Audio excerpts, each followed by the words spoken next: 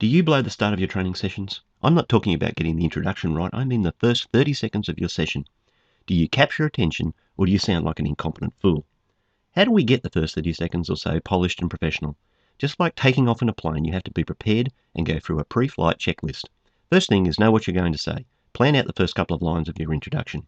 It's okay to chat with the participants as they enter the venue, but about 1 minute before you are due to start, shut yourself off and concentrate.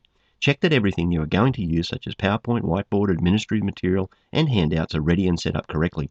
Check your session plan and make sure you have at least the first part of the session clear in your head. Recap in your mind the first few lines that you have prepared for the session. Do a quick mental rehearsal. Clear your throat, sip a glass of water, gain eye contact with your audience, wait for attention, and take off. It's all blue sky from a great start.